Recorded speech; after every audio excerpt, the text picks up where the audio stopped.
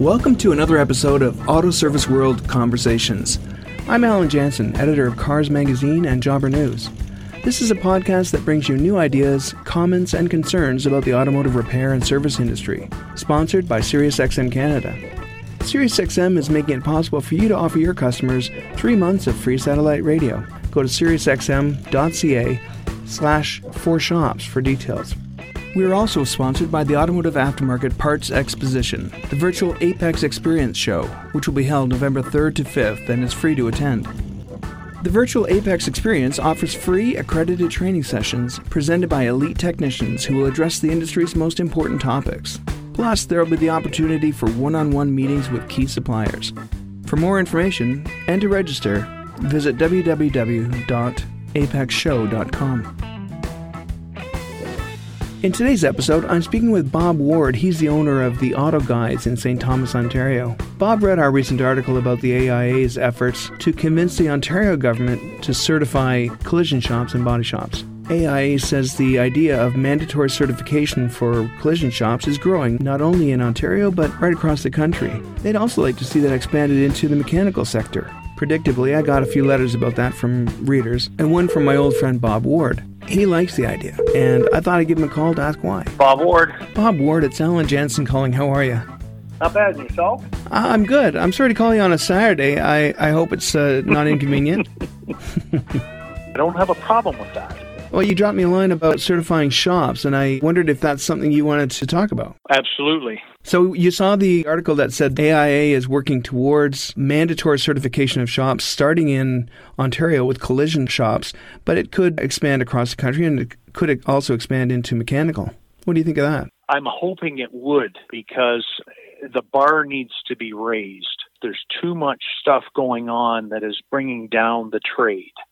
And I'm not going to say the governments don't want to do it, but they don't have the manpower to enforce the rules and regulations. And what's happened as a result is that there's a boom of illegal shops operating. Really?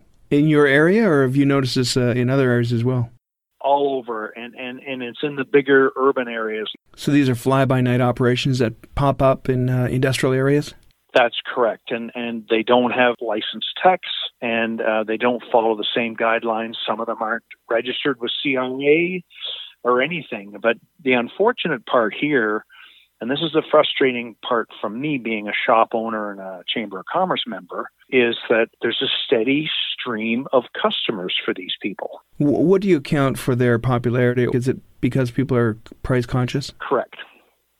And with the technology on these cars improving at an unbelievable pace, the cost of repairs are going to become substantially more. And this is why people are becoming more price conscious. Of course. And, everybody does. And, you and I both do it. Yeah, but I do it when I'm buying books, Bob. I don't do it when I'm buying something that's going to save my life or cost me my life if it's not well maintained. You're absolutely right. But the automotive industry is slowly turning into a commodity-based industry. And we're not. We're a service-based industry. Right. There's so many shops out there that don't belong to any associations that will bond them together. I mean, I've been a member of AIA for several years now, and I've been a member of Aero for a long time too. And these groups play an integral part in the operation of legitimate businesses.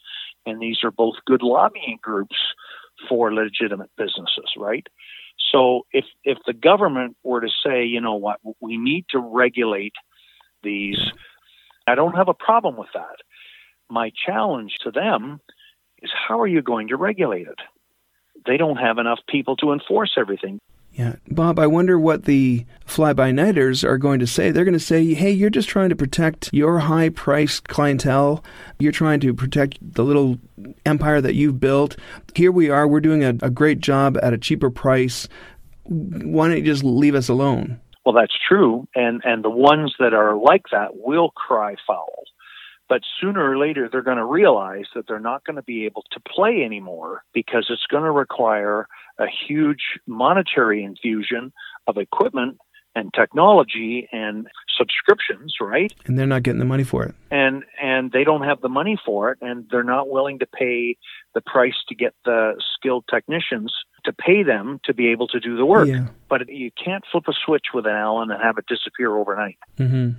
This is going to take time, and unfortunately, that stresses all of the legitimate business owners out because, we're always feeling the crunch of people taking their cars to friends or next door neighbors or whatever to do this stuff. And that is going to go away very quickly. Well, there's a lot of shop owners that wouldn't want the government to get too involved, force you to write a test or to pay a lot of money to get a license to be certified to open a shop. They're going to resist the bureaucracy element. Do you also have some hesitation about letting the government get too involved in this? I'm going to say the general theory behind it, I'm 100% behind that, right? How they get to that and the people who are involved in the process, just like how DriveClean evolved, Alan. When DriveClean evolved, they had stakeholders in there, and the stakeholders provided valuable information, which changed the program and morphed it into what it was. So you're in favor in principle, but it has to be done correctly and certainly with input from industry. Absolutely. Right? Yeah. And that will gauge your credibility. Like our shop, we're a member of the CAA approved auto repair service centers. And that CAA logo that we put on our business and in all our information carries a lot of weight. Sure. It's like years ago when they had the Diners Club. If you had that certification or a AAA or a CAA or Ontario Motor League, I'm dating myself when I say that. I mean, those are all labels of a credible business that meets certain standards. And they cost you a little bit at your end, but they brought in business and they brought in credibility. The credibility is the big thing, okay? The government gets behind this and does it properly and is able to maintain it that way. You can't just make the change and let it sit and then hope everything goes well, because it won't. Like you, I don't know a lot about the collision industry, but AIA sounds very bullish on the fact that this could happen. Do you think that there's a chance that mechanical will also follow suit? I would hope that it would.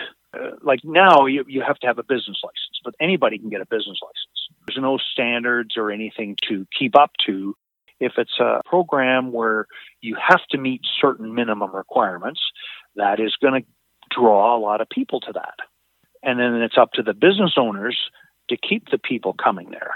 Right. It doesn't sound that onerous to meet certain levels of service and competence. Well, competence is the big one. That would be better for the consumer because it's going to give them more confidence in going to a recognized or an approved or certified shop than one that isn't. Yeah, absolutely. Ultimately, the choice is theirs. I would be willing as a shop owner to enter into that program and follow that because I'm a member of the CAA program. They come out and do inspections and they monitor my performance. Yeah, you've had experience with the way these things work. And that's why I like them. The public needs to be educated and protected.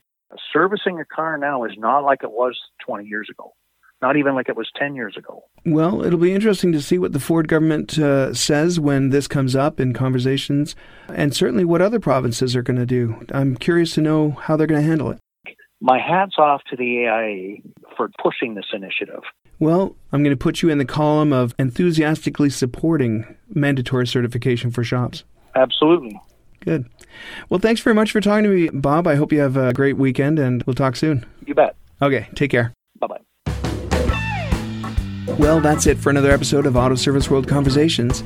I'd like to hear what you think about mandatory certification for shops. And if you have a point of view that you'd like to share with the industry, let me know. You could be a guest on an upcoming podcast. Just drop me a note at alan@newcom.ca.